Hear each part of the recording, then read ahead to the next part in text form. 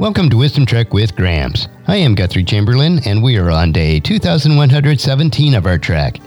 The purpose of Wisdom Trek is to create a legacy of wisdom, to seek out discernment and insights, and to boldly grow where few have chosen to grow before.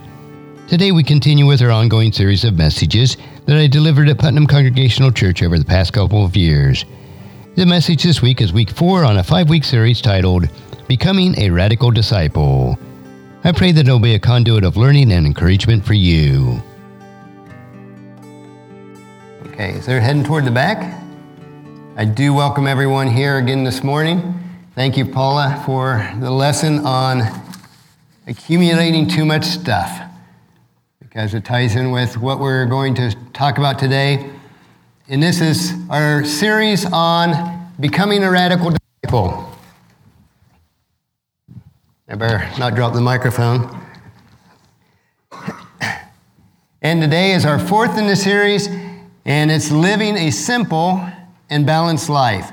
My purpose in this series is to consider 8 characteristic traits of Christian discipleship that are often neglected but should be taken seriously. In the past 3 weeks, we've covered nonconformity, Christ-likeness, and then last week we did maturity and creation care. And we want to go over 2 more today. The first one is living a simple life. The 5th characteristic of a radical disciple, I would think, is simplicity, especially regarding money and possessions.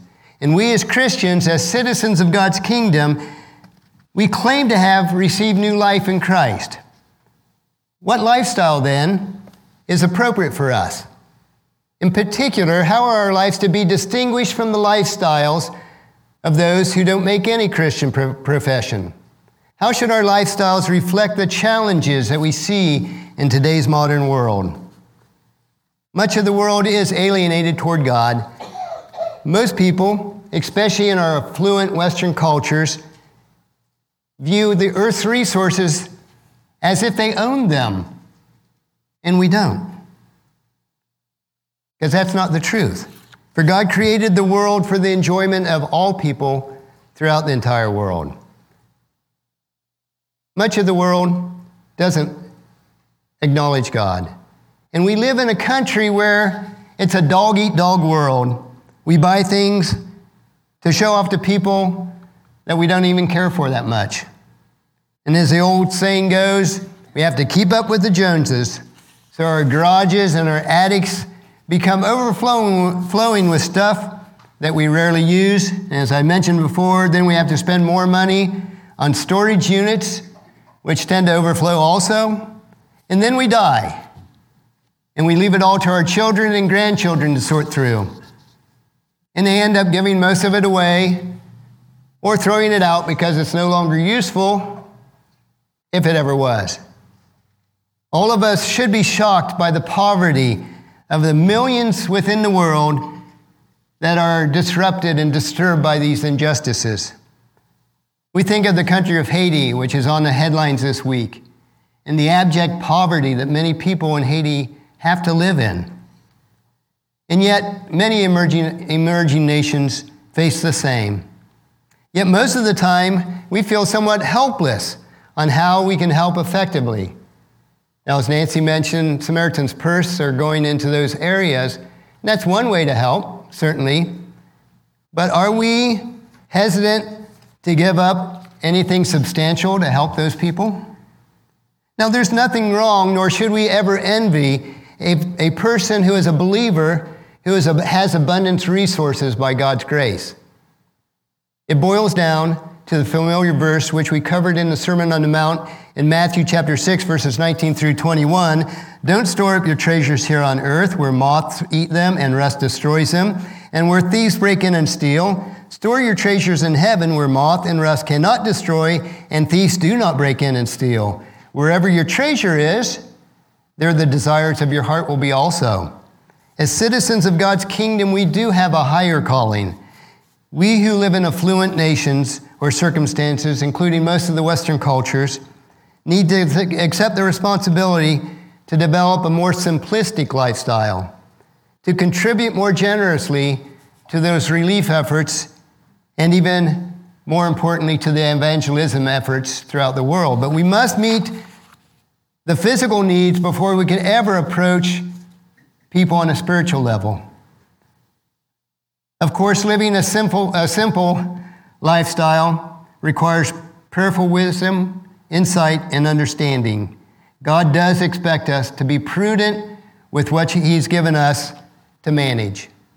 God permits a few people to be abundantly wealthy. But those treasures must be stored up in heaven so that they can be effectively used to help others in need.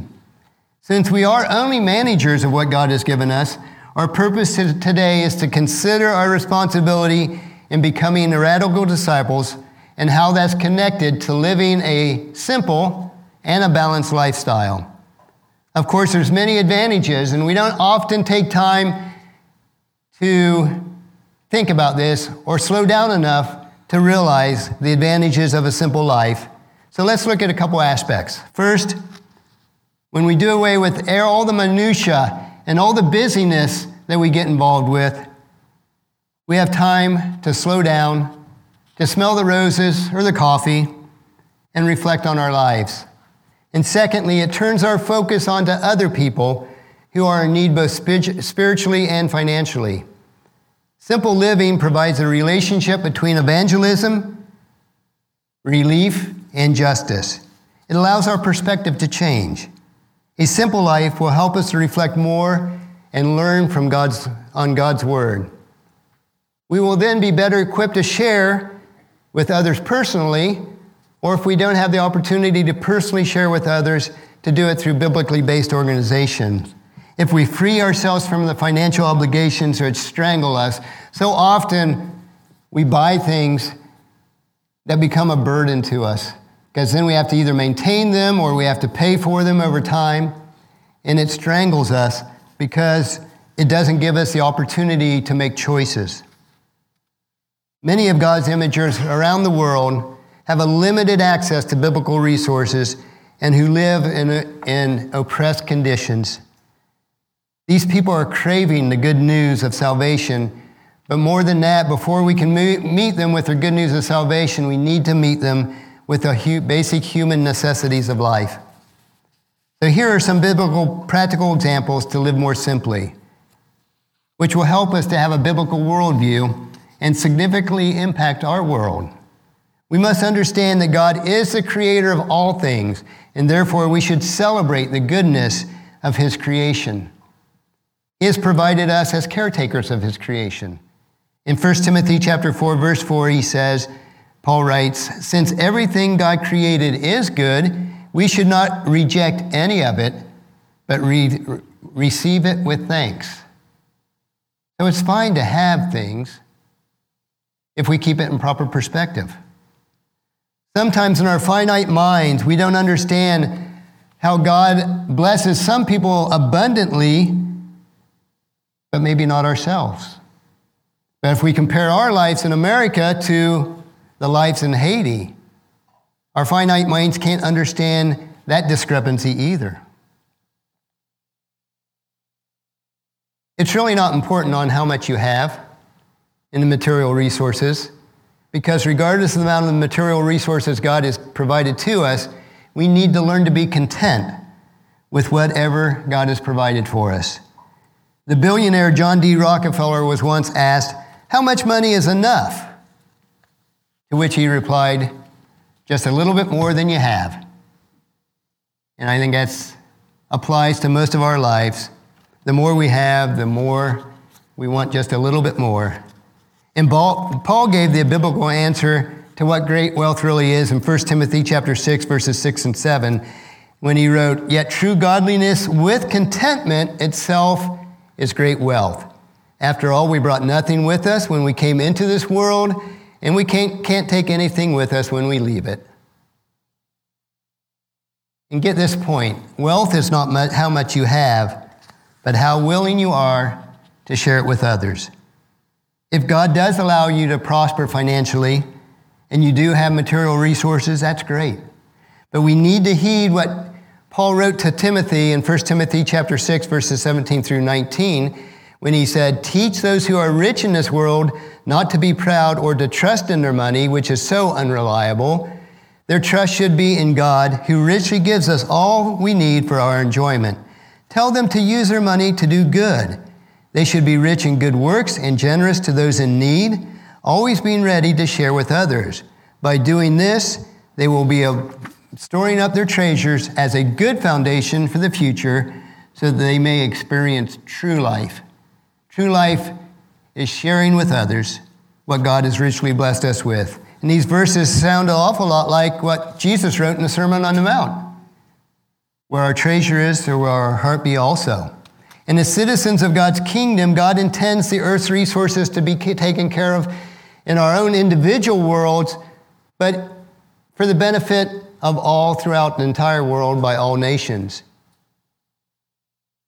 And why I don't want to get political at all, because that's not what the church is for.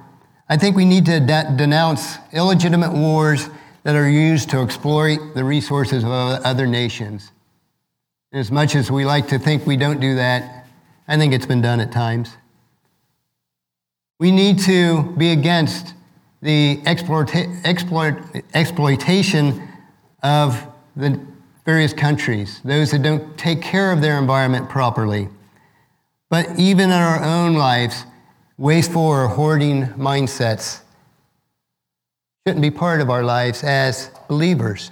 And just like wealth is not distributed evenly, neither is poverty. God's chosen people, the nation of Israel, one thing that set them apart from other nations was the mandates that God gave to how you treat the poor. God was very concerned with the poor and had specific laws saying, leave the edges of the field unharvested, so that those who are poor can reap that. Now, I'm not big on huge government programs, but the government does step in and helps to take care of those who are truly in need. And we need to understand this. We can have our opinions about it, but we need to understand that as a nation, we need to be willing to help take care of those that are in need also. For most people living in poverty, it's an involuntary poverty. I realize some people choose to be in poverty, whether they realize it or not, but most of it's involuntary. And poverty is an offense to the goodness of God. Poverty in the Bible was related to powerlessness. If you were in poverty, you had no power to defend yourself. And some of that has not changed even in our country. For the poor cannot protect themselves as well as the rich. Even today, God calls the rulers of the nations to use their powers to defend the poor, not to exploit them. Therefore, the church must stand with God against any injustices against the poor. We need to suffer with them, and we need to call on our government through our elected officials and our church leaders to fulfill the promises that God gave to us to help those that are in need. The kingdom of God is a free gift that's offered to all people. But the excellent news is those who live in injustice and poverty, the kingdom of God brings the most radical changes. So it's most important in their lives. Jesus calls us as followers to free ourselves from the seductive hand of riches and live a life of sacrificial generosity. Now, I see a lot of that in our church at Putnam here. And I'm certainly not pointing fingers at anyone here today, because I see such a generous spirit among us. And I commend each one of you for having that spirit. But we should resolve to get to know those who are poor and oppressed, to learn the issues of injustice for them, and to seek and help them to relieve their suffering. And that includes having them in our regular prayers. Christ calls us to be salt and light, to hinder the social decay of the world and to illuminate its darkness. But the light must shine, and the salt must retain its saltiness. It means that church needs to be distinct from the world in its values, its standards, and its lifestyle. It presents the world with the radically attractive alternatives of the significant influence that we can have in Christ. Jesus, our Lord, calls us to holiness, humility, simplicity, and contentment. He also promised us rest if we'll take the time just to sit and reflect on his goodness to us. Unfortunately, many times I see, even within the church, that we allow the desires of having material resources to disturb our inner tranquility. Therefore, it's a constant renewal of Christ's peace in our hearts with the emphasis on living a simple life, which will help us to keep in focus on what our vocation is here on earth. And while I'm not condemning the mega churches of today who build these huge buildings, nor the elegant edifices of the churches of the past, I personally have a difficult time reconciling investing millions of dollars into infrastructure when there's so much need around the world. Now, I enjoy going to some of those churches because it's an environment that's different, but how much money is invested in edifices here on earth that could be distributed to those who truly need it?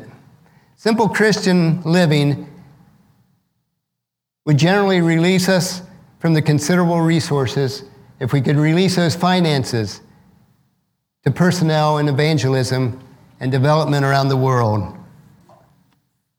So while I would say that most of us here, if not all of us, live a fairly simplistic life here in the Mid-Ohio Valley, in Marietta, Ohio, we tend to live a simple life compared to other parts of our country. I think it's just a reminder today to recommit ourselves to that simplicity, to use the resources God has given us to help those that truly are in need, and maybe to sacrifice once in a while on our own part in order to help them, which takes us to living a balanced life. Today is a simple and balanced life, so it takes us to the balanced life. And what do I mean by a balanced life? And I doubt there's any New Testament text which better describes it than what I read during the opening.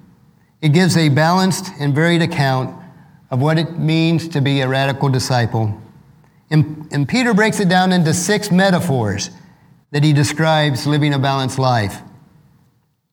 And we learn from the past that what we learn from the past is that we can do very little to correct it or change the past, but we can use the lessons to help us in the future. So today we need to begin to move forward, as explained in verses 1 through 3 of that passage, which said, "So get rid of all evil behavior, be done with all deceit, hypocrisy, jealousy, and all unkind speech. Like newborn babies must crave the pure spiritual milk that you will grow to the full experience of your salvation. Cry out for this nourishment now that you have had a taste of the Lord's kindness." And I want to use my Granny and Gramps bag again today. And we talked about milk last week compared to steak.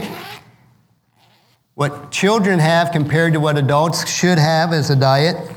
And Paul had to exhort the Corinthians that they should be solid food. But today I want to compare the richness of God's word with heavy whipping cream. And nothing's much more delicious than whipping cream when you whip it up into a tasty, flavorful. It just has substance to it compared to something like unsweetened almond milk, which when you boil it right down is sort of watery and just white. And I think that's how they can get away with calling it milk. And we've switched to almond milk primarily in our diets, but there's nothing that compares that to this rich whipping cream. And Peter in this passage tells us that we're to crave that. If you've ever, you know a newborn baby, when it's hungry, it just cries out for mother's milk, for that rich, nutrient-filled substance that they need to grow. And in this first metaphor, Peter tells us about proper nutrition. As a child's healthy growth is based on a good diet, we as believers need a daily disciplined feeding from God's word for our crucial spiritual growth.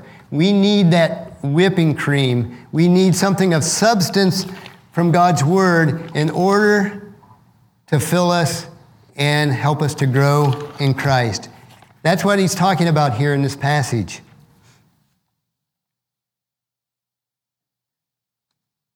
There's a need for great discipline in our Christian life also.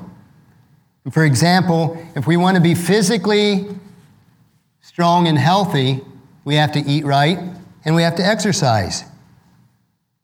And if we choose to become spiritually strong, we need to drink deeply from that rich whipping cream of God's Word.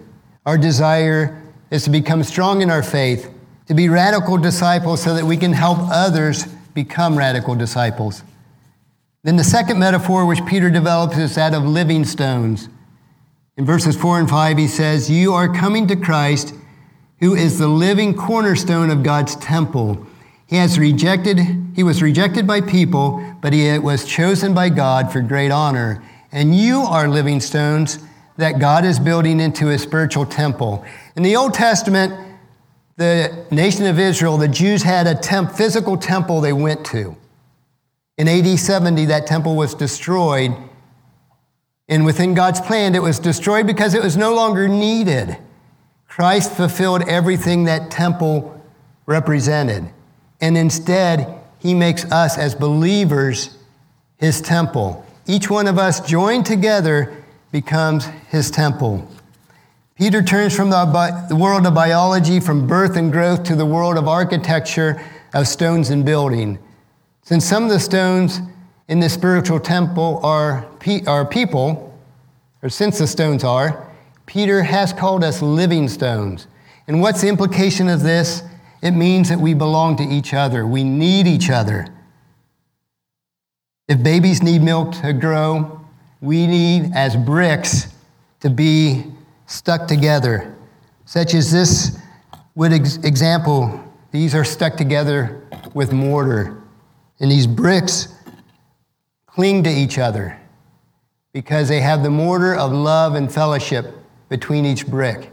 And this is a representation of a church. A single brick cannot stand on its own. It can never be built into a building unless it has that mortar. It can't be suspended in midair because if it is, it'll drop. But we as living stones, the mortar of love and fellowship binds us together as believers into a spiritual temple. That temple is what God uses today for worship. He no longer needs the temple of the Old Testament, but we are his temple represented in God's kingdom. We need to recapture the vision of the church as a place of fellowship, as living stones in the building of God. Moreover, we need a better quality mortar. We have good fellowship here at Putnam, and I just praise God for that. We have love here for each other. But the church worldwide needs that love. We need to be a representative of that love to each other so we can build a worldwide temple. And then Peter moves on to the third metaphor. When he describes us, he likens us to holy priests with the duty to worship God. And the metaphor might come as a surprise to others. You might not think of yourself as a priest. But in verse 5, he says, you are a holy priest. And Peter drills down even more in verse 9 when he says, but you are not like that, for you are a chosen people, a royal priest, a holy nation, God's very own possession. And as a result, you can show others the goodness of God, for he called you out of the darkness into his wonderful light. So what is our role as priest? Is to tell others of God's kingdom. Now, the priest in the Old Testament, and even in Jesus' time, you could tell them from a mile away because they wore their priestly garb and they strutted down the streets of Jerusalem to the temple. And as they enter the temple, they had an advantage over the common people. So he had the temple and you could see them, but now we are priests. So what does that mean?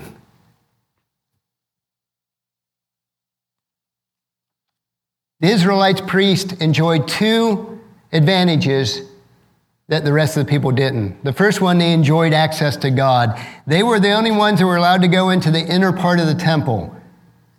The temple, the holy place and the Holy of Holies. In the high priest could only enter the Holy of Holies once a year on the Day of Atonement. Access to God was restricted to the lay people or the commoners of the day. They weren't allowed in the holy place or the Holy of Holies. The second privilege which the priest enjoyed was offering sacrifices to God. And again, the common folk could bring their sacrifices, but only the priests were allowed to kill the sacrifices, perform the rituals, and sprinkle the blood. But now through Jesus Christ, this distinction between priest and common people has been abolished. We all share in the privilege that was previously limited only to the priest, for we are all priests now. The whole church is a priesthood. Now we have leaders in the church in forms of pastors or elders, but that doesn't make them priests in any form or fashion. They're not superior in our access to God, in our duty to God. And we have to understand that the priesthood is all believers. And we can come boldly before the throne of grace, as we're told in Hebrews chapter 10, verses 19 through 22. Through Christ, all of us offer God spiritual sacrifices of worship. So we can both enter before God's presence and we can bring our spiritual sacrifices. We are priests.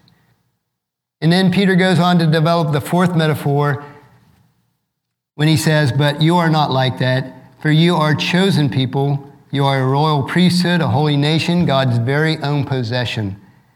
Here the Apostle Paul likens the church to the nation of people. The nation of Israel was set apart as a special nation. When Christ died, was crucified, buried, and resurrected, that barrier was broken. No longer is it the nation of Israel, God's holy people, but it's everybody who's part of God's kingdom. All believers are his chosen people. But why did God choose Israel, and why did God choose us? Well, the answer is not favoritism, but it is to be his witness. We do not have a monopoly on the gospel. God doesn't say, you are special because you are wonderful or you're spiritual. He says, as a result, you can show others the goodness of God, for he called you out of the darkness into his wonderful light. Peter continues on, and he says, once you had no identity as a people, now you are God's people. Once you received no mercy, now you have received God's mercy. Peter introduces then from that chosen people, not because we're special, but because God's love for us. And he introduces the fifth metaphor, which is dual citizenship. In verse 11, he says, "Dear friends, I warn you as temporary residents and foreigners to keep away from worldly desires that wage war against the very souls." Although the Jews were considered citizens of Rome and Israel, the Greek word temporary residents and foreigners indicated a people who had no rights and no home. And the Jews of the first centuries were citizens of two countries, Israel and Rome. And we today are citizens of the United States, but we're also citizens of God's kingdom. The worldwide kingdom is not restricted to a geographic country. And then Peter moves on to his sixth metaphor, which shows disciples as conscientious servants of God. In verses 12 through 17, Peter urges his readers to be careful to live properly among your unbelieving neighbors. Then even if they accuse you of doing wrong, they will see your honorable behavior, and they will give honor to God when he judges the world. For the Lord's sake, submit to all human authority, whether the king as head of state or the officials he has appointed, for the king has sent them to punish those who do wrong and to honor those who do right. If it's God's will that your honorable life should silence the ignorant people who make foolish accusations against you, for you are free, yet you are God's slaves. Don't use your freedom as an excuse to do evil. Respect everyone. Love the family of believers. Fear God. Respect the king. We have to understand that although our primary citizenship today as believers is part of God's kingdom, we do have a dual citizenship, and we are responsible to the citizenship of the United States for all of us. Because we have earthly duties. As citizens of the U.S., we are to be conscientious citizens. We're to submit to authorities as long as it doesn't violate the clear direction of God's word. We're to silence criticism by doing good, and we're supposed to have respect for everyone. And as citizens of God's kingdom, we still belong first to heaven. That's our priority. We are aliens and exiles here on earth. Although we're part of the United States, just as the Jews were part of Rome, they were exiles and aliens on earth. We are pilgrims traveling to our home with God.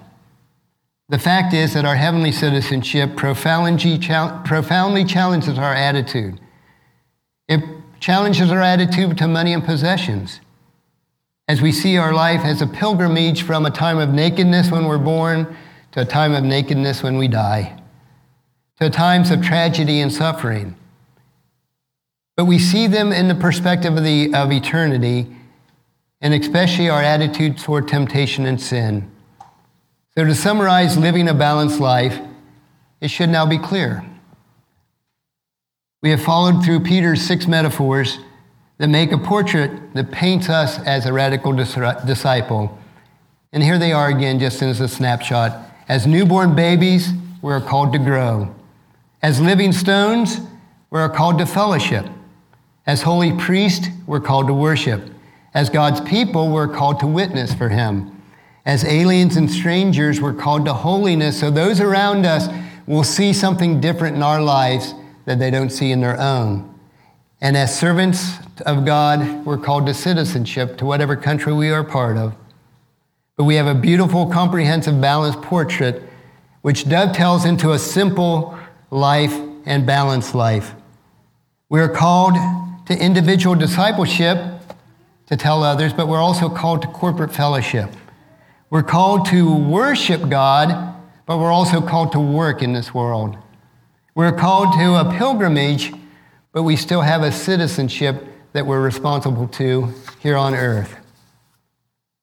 Those are 2 more character traits of becoming a radical disciple, living a simple life and living a balanced life.